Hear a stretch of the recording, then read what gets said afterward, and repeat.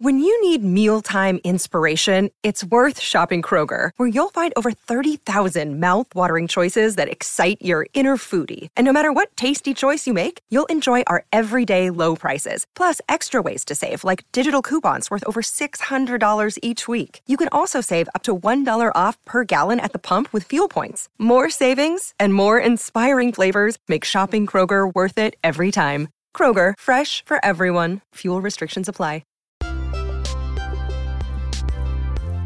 This podcast is intended for entertainment and opinion. Nothing discussed is meant to be a substitute for mental health treatment. So sit back, relax, and enjoy the show. So this is your opinion of me. Thank you for explaining so fully. Perhaps these offences might have been overlooked had not your pride been hurt by my honesty in admitting scruples about our relationship. Could you expect me to rejoice in the inferiority of your circumstances? And those are the words of a gentleman. From the first moment I met you, your arrogance and conceit, your selfish disdain for the feelings of others made me realize that you were the last man in the world I could ever be prevailed upon to marry. Hello, and welcome to Psychologically Minded. My name is Grace Fowler, and today I have a very special guest on to discuss Pride and Prejudice 2005 version with Keira Knightley. My guest this week is a dear friend, Tatiana Kufforath-Lynn, PsyD. She is a clinical psychologist in private practice in New York, and she provides therapy and psychological assessment to children, adolescents, and adults. And most importantly, we've been best friends since like junior high. So Tatiana, welcome to the pod. Thanks for having me. This is so exciting. I'm a big fan of you and the podcast. Thank you. Thank you. Let's tell the listeners a little bit about why we chose Pride and Prejudice 2005 specifically. Well, the timing really coincided with, I think, our, middle school, love sick, sleepover having years, where we were, really into sort of sappy romantic movies. And we really, really loved this movie, and we watched it pretty much every time we got together. And full of conflict and emotion. And we probably, I don't know, maybe we were drawn to it because, like, as future psychologists, each like kid or like daughter in the movie has her own like sort of like personality and like interesting motivations. So I don't know, maybe that's why we were into it. I don't know.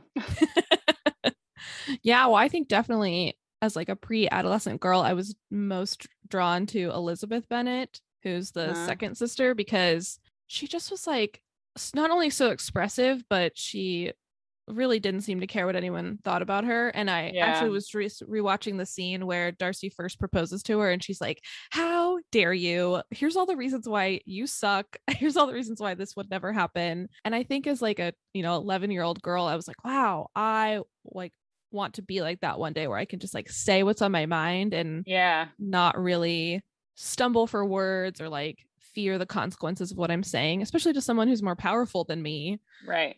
Or that I don't have like a solid relationship with. So I think us watching it at that age, there was like role models there on top of the like romance that we were like, ooh, this is new. Yeah, I agree. I think I totally identified with Lizzie as well, not only because like she was sort of like portrayed as this like bookworm, and which I think I like identified with highly, but yeah, for the same reason. And isn't it like, I mean, I guess we're gonna get to this again, but like, isn't it funny that like we are sort of drawn to this strong woman character who sort of like stands her ground and speaks her mind in this like world dominated by men? Like, I mean, this is like what the book is about, sort of her like asserting her own autonomy in the midst of this like situation where she is sort of rendered powerless, and like we're still dealing with that same sorts of situations, in 2005 and now. So yeah, I think her character is a really like compelling one, and probably was for us as kids too. Yeah, and then we also probably wore out our other friends with how often we asked for this to be the sleepover movie. Yeah. Well, it was either that or like I remember one of the other choices being The Notebook, and I was like, no. Yeah. No. that the top three I think were Pride and Prejudice, Notebook, and then A Walk to Remember. Remember we had a friend who always wanted to watch that, and it was like, we're not getting anything good out of this. No. Sadness. No. So why not watch Pride and Prejudice? It's got a happy ending. Yeah, happy ending. It's like somewhat funny, you know. No one's dying. Keira Knightley is so beautiful. Yeah. So there's that. Yeah. So that's kind of what. So we're, in short, we're both psychologists. We both watched this movie probably thousands of times, and throughout our lifetime. Like I've definitely revisited it as an adult, and looked back on it when we were watching it as a child. But we have a couple of things that we wanted to talk about today in the context of the movie. But in case you have never encountered Pride and Prejudice, just a quick rundown of what the movie or the book in general is about. So it's based on a Jane Austen novel that was written in like the 1800s. It's the story of a family with 5 daughters, 2 parents, who they're kind of like on the edge of poverty and well-being in this like English society.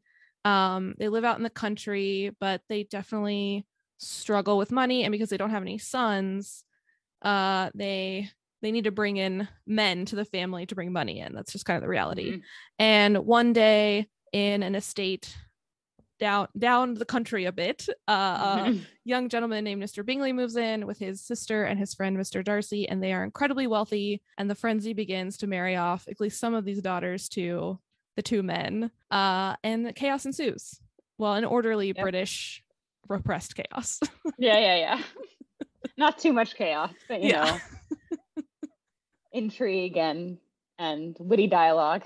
Yes. Yeah. And if you know, anyone who's familiar with Jane Austen's work knows that she was all about like wit, and her female characters always tended to be like very intelligent, very quick on their feet. And so I think Elizabeth Bennet is kind of the like archetype of what Jane Austen wrote about, and probably her like self-insert of who she kind of saw herself as. But Lizzie has 4 other sisters, and they, like you said before, they each have their own personality, and I think they each represent a different way in which women like fit into this society. Yeah. So the first thing I thought we could talk about is this trope that comes up in movies a lot that honestly I think Jane Austen was one of the pioneers of, but the trope of like hate turning into love. And as you and I know, Elizabeth Bennet absolutely hates Mr. Darcy. When she first meets him, he says some very snooty things about her and her family, which is fair that she hates him. But then kind of the passion of their like despising of each other eventually turns into like a very powerful romance, and they fall in love at the end of the movie, at the end of the book, blah, blah, blah. So I thought we could talk about like, why do movies always put this trope in front of us that hate eventually turns into love, or that they're related? Well, you know, I was thinking about this because I think one of the things is that, you know, if you sort of contrast Lizzie's relationship with Mr. Darcy to some of the other relationships in the movie or the story, if you ever read it or you watch this movie, a lot of the other relationships are sort of superficial. You have some of the sisters being, you know, married off to other. What's the guy's name that Lizzie sort of like is into, but then he likes to Wingham. Wingham. Yeah. Okay. So when one of the other sisters, okay, spoiler alert, 17 years old. when one of the other sisters, you know, sort of like goes off with him, it's all like sort of this very superficial connection that they have. He's sort of like handsome and supposed to be rich, even though he's really not. And that relationship eventually sort of like dissolves. Yeah. I think wrestling through your hatred of somebody sort of lends a complexity to the relationship, which I think then like can very easily turn into love, because you sort of have to like contend with the person in all of the things that you may not like about them. Or like you have to work through all of these really like complex emotions in your relationship. So I think that's like part of why Lizzie and Darcy's like love ends up becoming so passionate, because they've like wrestled through this like hate and the things that they most like despise about each other. Yeah. And I think specifically for Lizzie and Darcy is that, like I was saying before, I always thought that she was so articulate and able to express herself, and she's able to tell him exactly the reasons why she doesn't like him in the beginning. And later on in the film, when they have fallen in love and are like, you know, done hating each other, there's like, they have dialogue where they kind of acknowledge like, oh, I thought this way about you, but it really is a different, I was seeing you in the wrong way. Like she saw him as like snobby and stuck up, and it's really that he's like very protective of his reputation and his younger sister. And so he like defends himself by distancing himself by being snobby. And she's able to kind of still acknowledge that he's snobby, but to see him in a different light. And I think it's, she had to spend all this time wrestling with this part of him that is not the best part of his personality. But once you understand the kind of the motivation behind it, she's able to incorporate that into why she loves him so much, because she sees the motivation for it. Right. And isn't even that I'm like remembering now that there's that scene where he proposes and then she accuses him of all these things. And then he writes that letter where he like sort of addresses all of her points of hatred, like point by point. And explains like why he does things the way that he does. It sort of reminds me of how like sometimes negative emotions are, I think there's that research that, you know, like people who are depressed or see themselves more realistically than people who aren't. So like maybe negative emotions are sort of more I don't know, like realistic in that sense. Like her hatred of him sort of allows her to see him from a bit of a skewed perspective, but also sort of like see his flaws more clearly. And then that sort of like paves the way for a closer connection. Yeah, it's closer to a realistic perspective of him, even though it's skewed negative. Whereas with Wickham, she is enamored with him when she first meets him and is unable to see his flaws or believe when other people say he's a bad person because she's so enamored with him. Yeah. Fascinating. Yeah. I also think that both hate and love are pretty high arousal emotions, and our brains aren't super good at differentiating between arousal, like types of arousal. We just know there's like arousal happening, and not like sexual arousal, but just like we're heightened. Something is happening. And it's like I think it's related to that same theory of like when we see a snake, we just react. And then later we go back and we say, oh, it's because I was afraid of a snake. And I think with Lizzie and Darcy, like she was reacting to him and was just so like, I don't want to say frenzied, but just kind of like she was aroused by his kind of snooty comments. And when she went to look back at it, she thought as hate, but the reality was she was just drawn to him for some reason. And if her first interaction hadn't been him saying she was like basically a low budget, like gold digger, maybe the arousal would have been interpreted as like attraction to him. Right. I mean, and I think like watching this story in a visual format really plays that out well. Because like Keira Knightley and what's the actor? I don't know the actor that plays Mr. Darcy. Matthew McFadden. Yeah. They both have this like smoldering like kind of look that they give each other, which like is sort of the same throughout the movie. And I think what the filmmakers are trying to convey is that there is some sort of attraction, not maybe like a romantic attraction at first, but there's some sort of like connection between them that's like so intense. And like she sort of attributes that to hate in the beginning, and then slowly it transforms over the course of time. Yeah, but he attributes it to love from the very beginning. That's what he tells her when he does the first bad proposal. He's like, I literally am obsessed with you. And she's like, I couldn't have known because you're such an asshole. Right. Well, I mean, this goes like to, I think, like what we're going to talk about later, which is just like, well, why could that have been? I mean, she is like the less powerful one in this position. Sort of he has the freedom to sort of attribute it to love, whereas she's really worried about like how he perceives her family and all these other things that make it much more complicated for her. Yeah. So good stuff. Patriarchy. Yeah. I had another thought about what you're saying about the filmmakers. Oh yeah, like they always have these like smoldering looks. There is an intensity to their relationship even before like we're in the romance phase.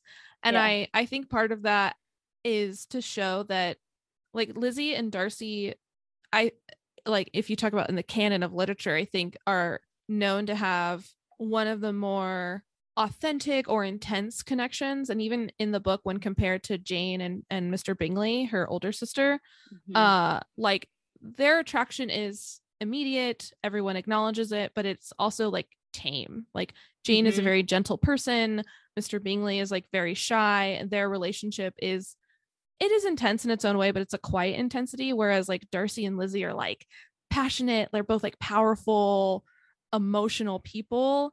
And I think the filmmakers were weaving that throughout there too, is like these people are kind of destined to come together, but it's going to be big. It's not going to be this like gentle pastoral Right. romance like Jane and Bingley have. Right. Okay, so another thing that I think comes up in this movie a lot is the concept of like birth order meaning different things for each sibling. So we've talked before, there's 5 sisters or 5 daughters in this family. The eldest is Jane, then we have Lizzie, and then I always get stuck on the next ones. It's Mary. Mary. It's Mary, then the whatever the other one's name is. Kitty and Lydia. Yeah, okay. See, this goes into the middle child that we're gonna talk about. Yeah, I think Kitty and Lydia, I always got them confused. They get mixed up together, and then Mary. I think Mary is actually the youngest. But anyway, each sister has like personality traits that are kind of attributed to like where they fall in the family. So Jane is she's the more like level-headed, sensible, like she knows what she needs to do for the family. She needs to get married. Lizzie, as the second oldest, she's a little more feisty, but also like bears a lot of responsibility for like kind of gathering the younger ones. She's kind of always herding them from like event to event. And then honestly, Mary gets forgotten. She's just like, she's truly stuck in the middle. And then Lydia and Kitty are like the problem children, and Lydia is the one who runs away with Wickham.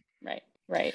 And they do kind of, I mean, yeah, to some extent, they really do sort of fall into those stereotypes that you have about, the older ones being more responsible, and then the younger one.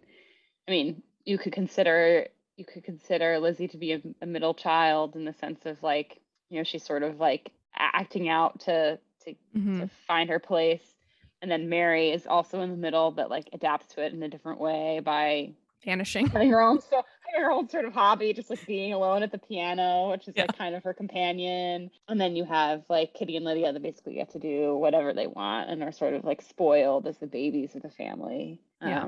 So it's interesting, like even in a Regency era novel, you can have these things played out. Yeah, and I remember from the film that that Mrs. Bennet, their mother, will say things like she can't control Kitty and Lydia, like she has no ability to make them behave. And there's also a kind of sense of like, well, by the time she's hit child number 5, like she's worn out, she's exhausted. Right. And so it's almost like that's almost like a sentiment I think we hear in modern times of like, I'm worn out by all these children, so the younger ones just get to kind of do whatever they want. Yeah. Well, I thought this was interesting to talk about because I know that in my family systems classes, I don't know if you learned this as well, but there used to be a pretty big emphasis on birth order. And some people like Bowen and I can't remember the guy that he stole it from, but Bowen and other family systems people theorize that like the oldest child would develop leadership qualities, responsibility, and like have more authority. And then the youngest would be like carefree and creative, but more dependent. Middle children would feel neglected and be like peacemaker, mediator to the family. And then only children would enjoy kind of like exclusive attention and resources from adults and feel more comfortable with adults. However, I found this really interesting article that was written in 1972 that was like essentially a meta-analysis of birth order effects research. And the author was like, yeah, this doesn't exist. Saying a thing. Yeah. And there also used to be a theory that like birth order would determine if you would develop certain psychological disorders like schizophrenia. And her point was like, that's not true. We don't have large enough effect sizes. There's some evidence that younger children may have higher risks of schizophrenia in larger families, but that seems to be more of an epigenetic issue of like, by the time you've had 7 children, there may be like resource issues or like even depletion your DNA. Yeah, your DNA is like frayed. I don't know. That's probably not how it works. I don't know. Don't quote me on that. We're not biologists. DNA expert. I don't know. I just imagine like a little. Okay, whatever. Anyway, that seems right to me. And yeah, it just makes me think of like, I do wonder how much. Well, first of all, I mean, one thought I have about that is, just because you're a middle child or a younger child or an older child, there are so many variations in family structure, especially these days where people's childbearing age can really extend multiple decades. I mean, now with IVF, people have children much later. And so, you could be a middle child, but like you could have a sibling that's one sibling that's 10 years younger than you and another sibling that's 10 years older than you. And then in some ways you have like an upbringing that's closer to an only child or closer to an older child because your, next oldest sibling is wherever off to college or something. Yeah.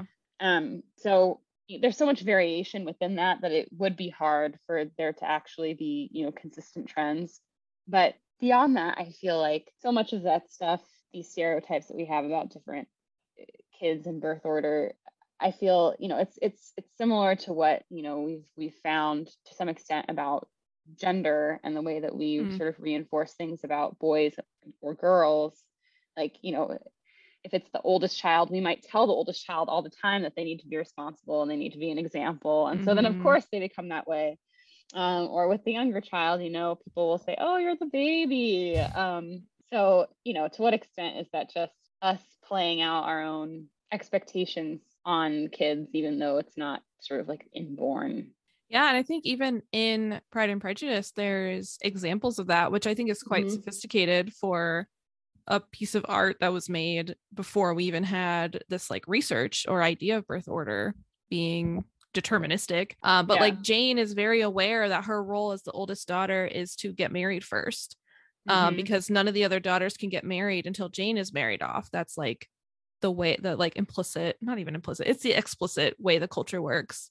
Right. And she's been socialized to know that through her parents, like explicitly telling her, because it's like the only conversation her mom has with her, but also through kind of like the culture it seeps in of if everyone around you who was born first is on this mission to get married as soon as possible, you're going to absorb that as like, though, that's my role as the oldest daughter. And right. I mean, like you can also, I guess, choose to defy some of those roles. I mean, if we're considering Lizzie, Lizzie is sort of an older child, but she's also maybe a middle child, and she sort of defies both of those stereotypes in the sense of she's not the mediator. She's sort of shaking things up by denying proposals and doing all these and having these standards. And she's also, not really doing maybe the responsible thing, again, because she's not like settling for what other people want from her. So, right, there's also that, like, you may have a role that's placed upon you but the person is still an individual. They can decide to sort of like throw off that shackle or like assume it. So yeah, it makes sense to me that it would be hard to like really say, this is the way middle children always are. This is the way youngest children always are. I think of birth order effects as like astrology, as like the fact of being born a middle child, like the fact itself that you were born like third or fourth doesn't have anything to do with your personality development. Just like the fact that you were born in July doesn't make you a Cancer. I mean, it does technically, but it doesn't make you take on those traits. But there are things that kind of line up as a coincidence or enough trends from either like a cohort effect or through socialization that you're able to relate to it when people say like, oh, well, all middle children are like this. There's enough in that description that you like maybe identify with that.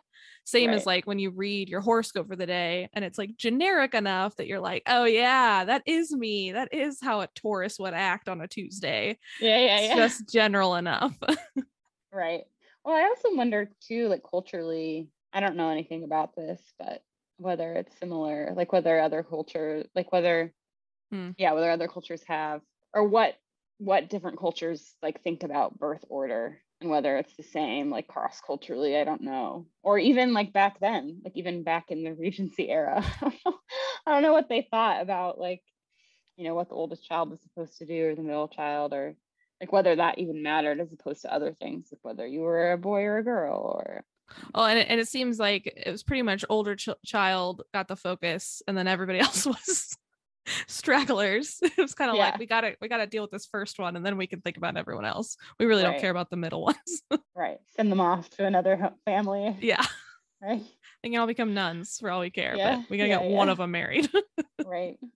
And then like, if you're a girl or if you're a boy, or I don't know, you were skilled in some way or not skilled. I don't know. There's probably other things that. Well, yeah, and it probably varied by class. Like if you weren't upper class, it probably was like you just need to be able to work. Right. I don't really care when you were born. Feed the pigs. Yeah.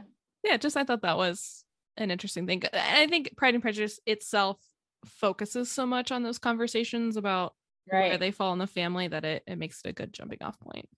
Mm-hmm. Yeah. But I think it's time for us to talk about the most important topic, which is the pressure of the patriarchy. Yes.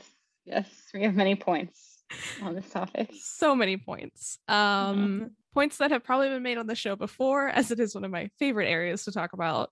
But I think just kind of the first red flag that jumps out at you in this film is like how much is focused on marriage, and that it is essentially like the only goal for the women and the men. And it goes in different ways. Like the goal for a woman is to like find a husband that can take care of you for the rest of your life. So he's got to be rich. And for the men, it's like, you've got to find a woman who's essentially not going to embarrass you and will like help you get an heir. And that's like the first line of the book is like something about a man in possession of a good fortune is like, he's looking for Must a woman. be in want of a wife. Yeah. Exactly. And isn't it like, maybe this is better to end on, but just as with all rom-coms, I think we have the sort of conflictual feelings of like, oh, you really enjoy this, but then also like, hey, wait a minute, because we've talked, I guess, about how much we admired Lizzie as young girls, and how she's defying these expectations and she's standing up for herself and speaking her mind, and then at the end, guess what happens? She gets married. So she sort of bucked all those stereotypes, then only to a certain extent, right? Like the book would never end with her just being like, peace out, I'm going to be single, I'm happy with my life, I'm going to go like become a career woman. I mean, that just like wasn't possible within the, or maybe it was, I shouldn't say it's impossible, but it was highly unlikely within the context of the culture that she was in. But anyway, it's just like interesting to see how far, I guess, maybe Jane Austen thought that women could test the limits during that time. And, even to have a character like Elizabeth Bennet was like sort of countercultural, and like, even though she didn't totally like surpass the bounds of her culture, in terms of like what was expected of her as a woman, she still, even like speaking your mind or rejecting even one proposal was like a huge deal. Yeah. And I think we even see for Lizzie that it takes like a psychological toll on her, that she is always pushing against these stereotypes. Because she does reject Darcy's first proposal. And then there's also a really wild side plot where a priest is trying to marry any one of the daughters. He doesn't care who, he'll take anyone. And he essentially works his way down from oldest to youngest, and then ends up marrying Lizzie's friend. What's his name? Is that Mr. Collins? He's not a priest, but he's a religious person who can get married. He's not like a Catholic priest. And she refuses his proposal as well, as he works his way down the line. And there is a moment where in the film where Lizzie is kind of like, she's talking to Jane and she's like, I don't know if it's ever going to happen for me. Like, I want you to get married, but she's kind of doubtful if like she'll ever find anyone that kind of like fits her. And that's actually when she starts to realize like, oh, Darcy is probably the person that will fit me the best, but I told him to go away forever. But you see this kind of psychological toll on her of like, she's pushing against her culture's expectations. She's pushing against her family's expectations. And she's taking on this burden of like, she's the reason why Jane may end up marrying someone she doesn't want to, because Jane feels this pressure to marry so that the other girls can get married as well. Right. And their relationship kind of starts to be affected by this pressure of someone has to pull the trigger and find a man. Right. And someone has to sort of play by the rules in order to allow some of the other sisters to maybe have some leeway. The women have to share this like sucky burden of trying to figure out how much these like sort of these strictures that they're put in can give, and who's going to take on what responsibility for that. Yeah. Yeah. And Lizzie even like she compares herself to Jane of like Jane is described as like the more beautiful one, but it's like Keira Knightley is playing Lizzie, so it's hard to see it in the movie, but like and Jane is played by Rosamund Pike, who's also incredibly beautiful and then went on to be Gone Girl, so what a range she has. But like Jane is described as like being not only more physically attractive but a more attractive mate in that she doesn't talk back, she kind of has the like attitude you're expecting in a wife, and Lizzie really compares herself to Jane a lot and sees herself as like the less favorable sister. And I imagine that also adds to like her psychological burden. And what do you think makes her compare herself to other women in these way? I would say the patriarchy. Correct. Yeah. Right. Well, and it's internalized, right? Because the parents are always sort of like comparing them in this way. And like talking about them in this way. And we'll get to Mr. and Mrs. Bennet, the parents, and like the ways that they sort of like fit into it, I guess. But you know, perhaps she's able to like sort of speak her mind and talk about this because she's like sort of portrayed as Mr. Bennet, the father's favorite daughter. And so he, being a man, sort of like gives her permission to be this way, even though it's like not quite what is expected of her. So perhaps that's like one of the reasons why she's able to act in the way she does at all, because she's sort of like given permission within her family to do it. But then out in the wider sort of society that she's in, it's really seen as a drawback. I was also thinking about, you know, like Lizzie in contrast to her friend, I don't know, why are we not remembering any of these people's names? The friend's name, whatever. So Lizzie has this friend who in the end accepts Collins's proposal. And I think in the movie, I'm not sure if this is in the book, but in the movie, there's a scene where like Lizzie confronts her and is like, how could you marry him? You know, he's so awful. Yeah. And she's like, I have to. Yeah. I have no choice for me. I think she says something like, I'm an old maid, or, you know, which was like, she's probably like 22, but whatever. You know, she's like, there's nothing coming for me. I have to do it.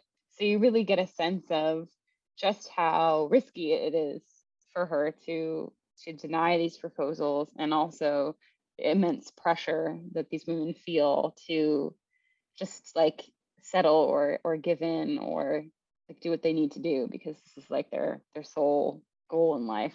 Yeah. Well, and their financial stability is tied to marriage, and like essentially the only way for them to make money, not the only, again, we don't want to do nevers and alwayses, but the main path for them to have financial stability is to either get married or to somehow inherit a large amount of money, which in the Bennet family's case is not possible because Mr. Collins is actually their cousin, and he's about to he will inherit all of their father's estate because he's essentially the next male family member.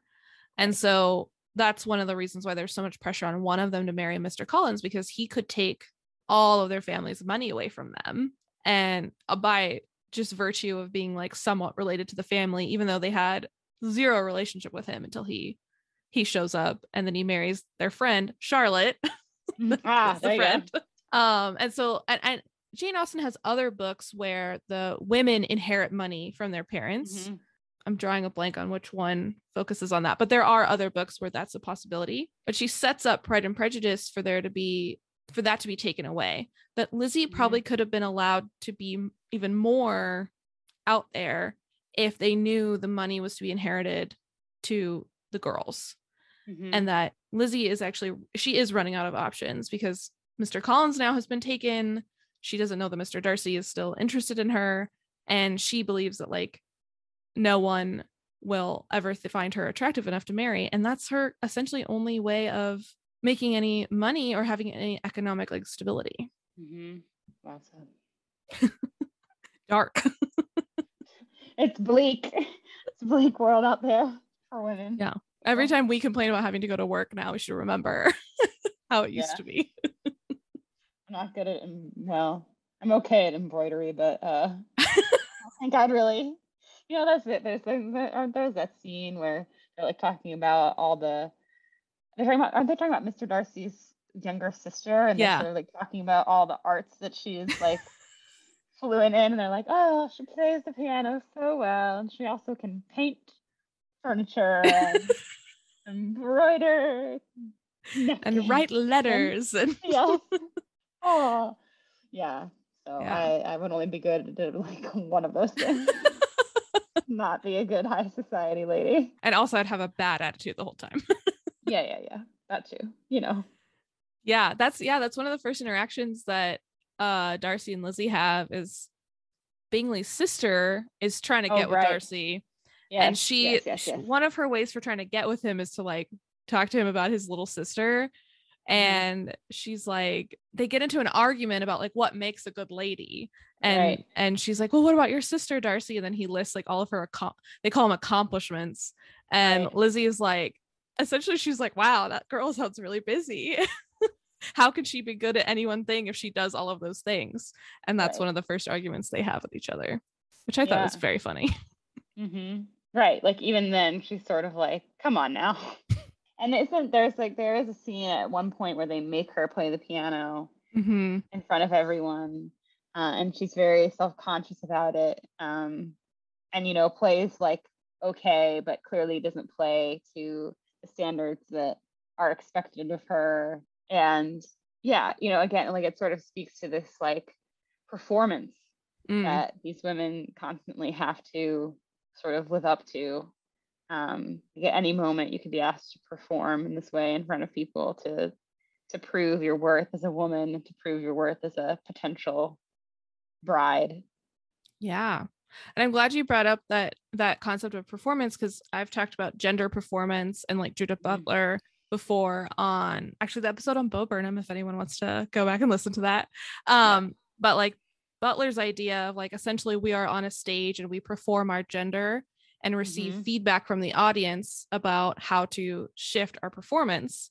And these women have a very strict script. The women and the men, honestly, the men have the same type of like strictures, but they have a very strict script, and the audience they're performing for is not afraid to throw tomatoes and boo them. And they're very quickly corrected if their gender performance is not to the standards of the gender roles prescribed to them. Right. And it's so funny because there's so many sort of examples of that, even within the movie, of all these ways that Elizabeth does not perform to the way that her gender is. Like there's a scene where she goes to see Jane, who gets sick and is staying at Mr. Bingley's estate. She gets sick with a cold, and she like walks across the fields to go visit her sick sister and make sure she's okay. And she comes in and she's like, her dress is dirty and her cheeks are flushed, and she basically gets scolded, and they say like, oh, that's unladylike, that's not how a woman is supposed to appear. So even from the very beginning of the story, she's sort of being criticized for all these ways that she doesn't perform in the way that she's supposed to. Yeah.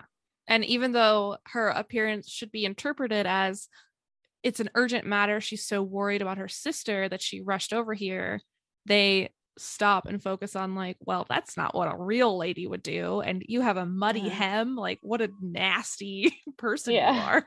Right. Yeah. And I think it's the same for the men as well, because Darcy actually gets quite a lot of pushback from the society, like the other people who live in the country, because he doesn't want to like dance at the dances. He never asks anyone to dance, and he's not doing his like performance of a husband looking for a wife or a man looking for a wife. He's just like honestly being a little wallflower and sitting in the back, like not even drinking or eating. He's just like sitting in the corner being sad.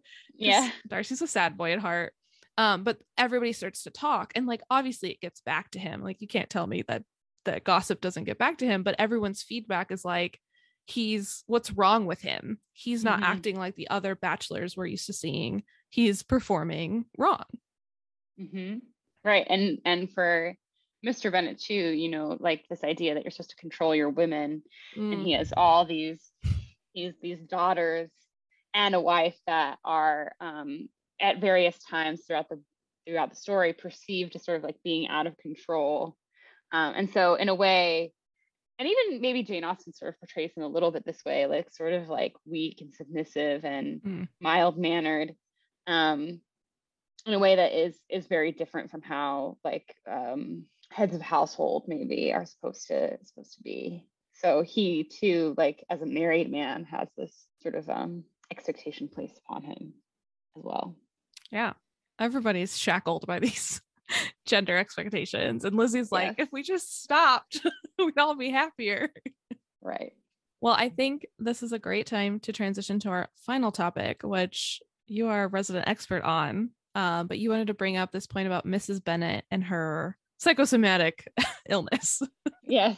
Yeah. So, okay. So let me give a backstory of how this came about, which is that when I was in graduate school, I had to write a paper diagnosing a literary character with these grad school assignments, guys. Good times. And I decided to do one on Pride and Prejudice, and I did it on Mrs. Bennet. And at the time, I diagnosed her with histrionic personality disorder. Ooh. Which we will. Great. Did you come up with a definition? Did you find a definition? Yeah. Histrionic personality disorder is essentially a personality condition marked by unstable emotions, distorted self-image, and an overwhelming desire to be noticed. Okay, there you go. So for context, in the story, Mrs. Bennet is sort of this nervous, agitated older woman who is always complaining about her nerves. She's like fainting. She's lying on the couch. She's like fluttering about, like, oh, my nerves, whenever anything intense or distressing happens. And she's really portrayed throughout the book as sort of being inappropriate, rude, too loud, too flighty, too excitable, and causing everyone embarrassment. And so she's sort of really seen as like this obnoxious character throughout the book. She's really like sort of exhibitionist in her way of behaving. And so when I did this assignment, I thought, oh, this is so clear. She is sort of, if we look at her with just her individual personality, it seems really clear. She's like using this behavior to kind of draw attention to herself, to draw attention to her daughters who need to be married, and she's so distressed about her daughters getting married off and the house being her estate being let go, that she's sort of using these behaviors, this fainting and these nerves, I mean unconsciously maybe, but still sort of like using these things to get the security that she needs, and to get people to reassure her and to gain sympathy for herself so that maybe someone will bury her daughters.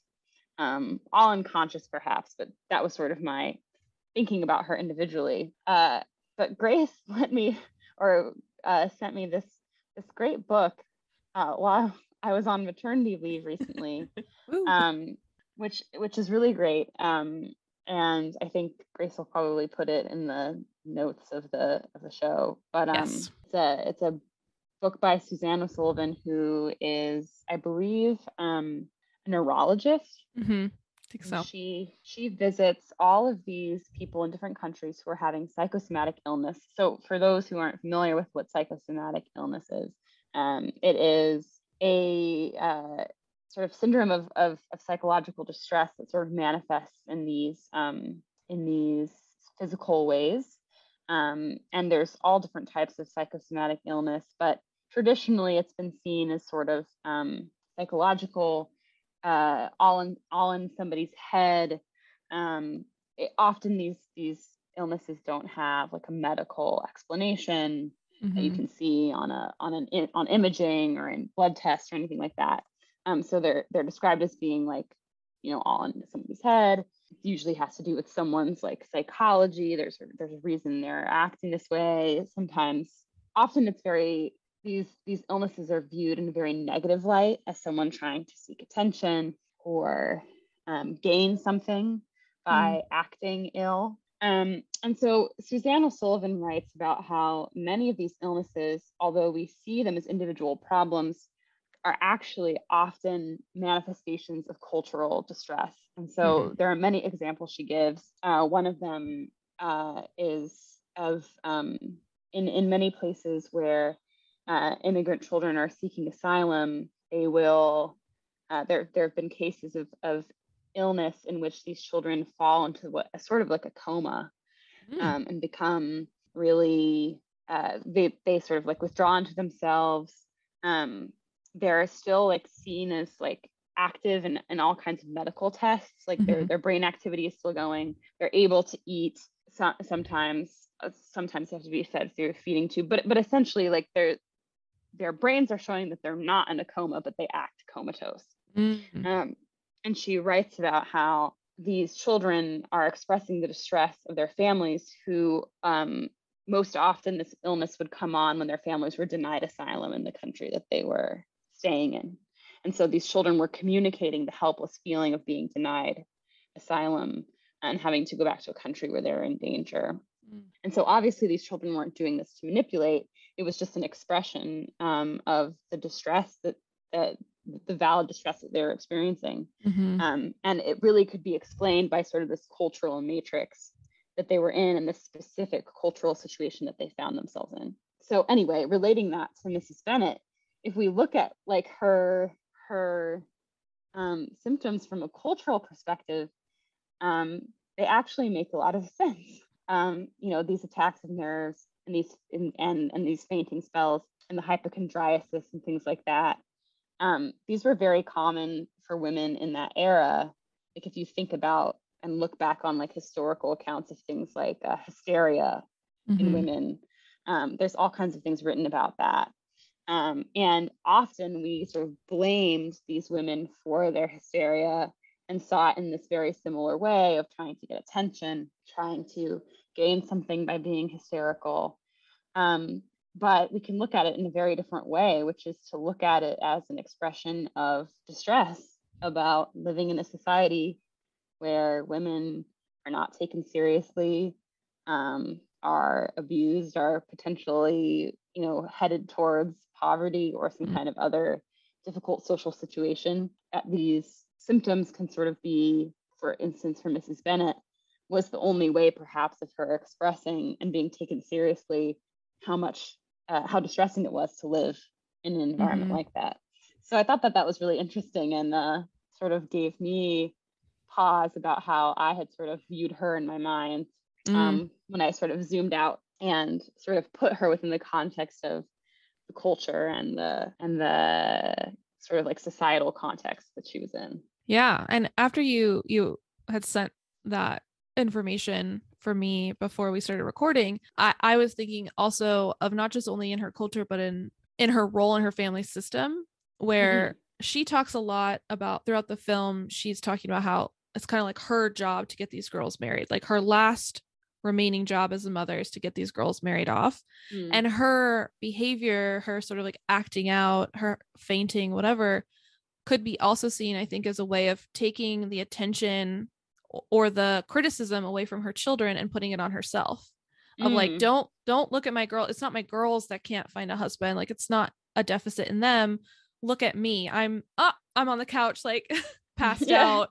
And hopefully then my, this attention or this like attribution of failure goes to Mrs. Bennet and not to her children, so that they still have a chance to get married. And that's consistent, I think, with her culture of like the role that mothers and older women were taking in this society, but also an added desperation of like, she's got all these daughters and everyone sees her husband as like a laughingstock.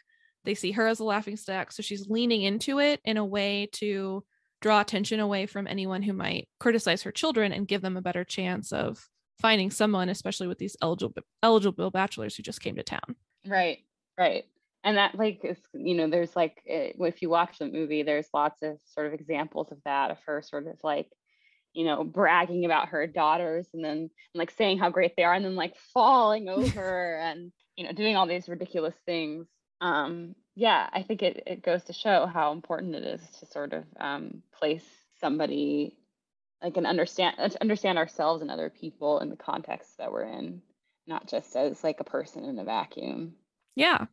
And although we might cluster the types of behaviors that Mrs. Bennet has under the label of something like histrionic personality disorder, it doesn't negate the like etiology of her symptoms. Like that it's not, we also don't know her history, right? We don't know her childhood, like what kind of trauma she's been through, maybe how she developed these behaviors, but it does give it more meaning and ability to understand her when we put it in the context of her society and kind of the way that social distress was treated in women. It was kind of like, this was the only outlet you had to express yourself.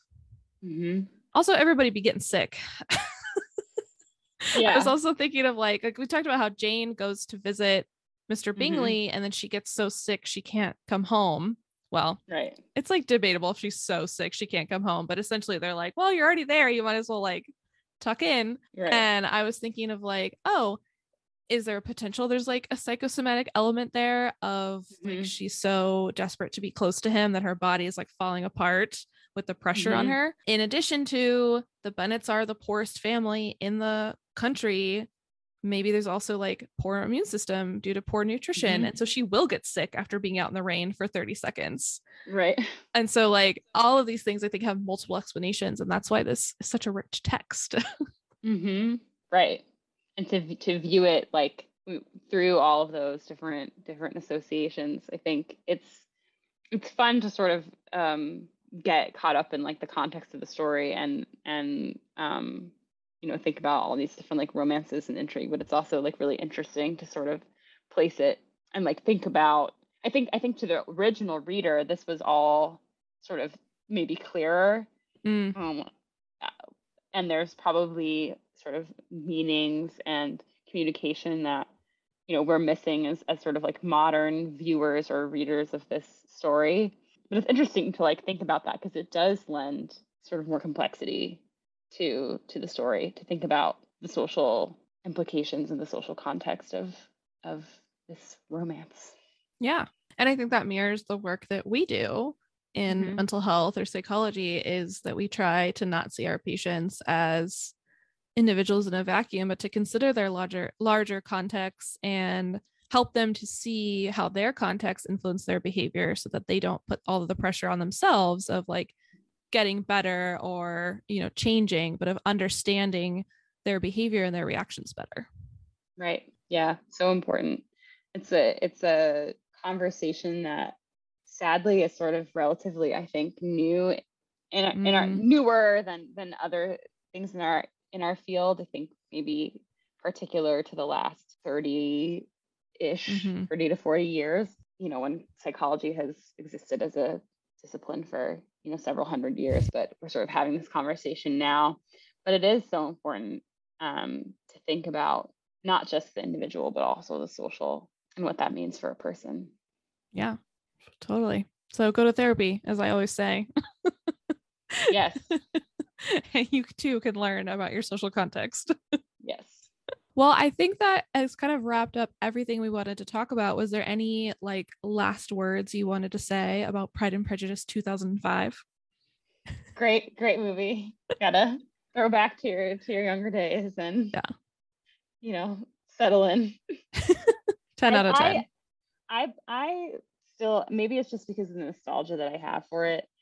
I know a lot of people prefer, I don't know, is it like a PBS version? The BBC adaptation? One? BBC, the BBC version with Colin Firth. I think most people prefer that, but this one still has my heart for sure. This one is great. It's also a lot shorter than the BBC one, so you know you're in a bind.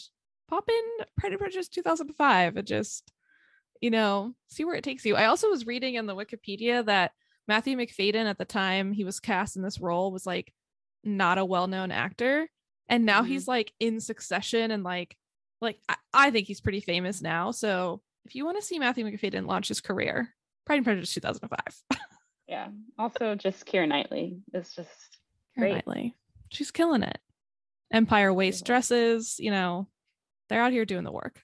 It's great, you know, rain, confrontation scenes.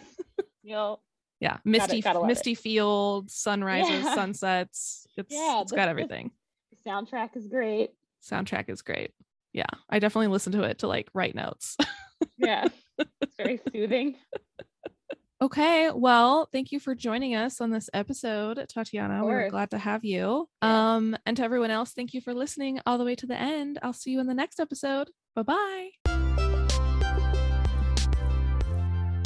To see the sources and resources mentioned in the episode, visit psychologicallymindedpod.com or click the link in the show notes. To contact me with any questions or comments about this topic or upcoming episodes, email me at psychmindedpod@gmail.com. Please rate and review on Apple Podcasts and subscribe wherever you listen to podcasts. Thank you, and see you in the next episode.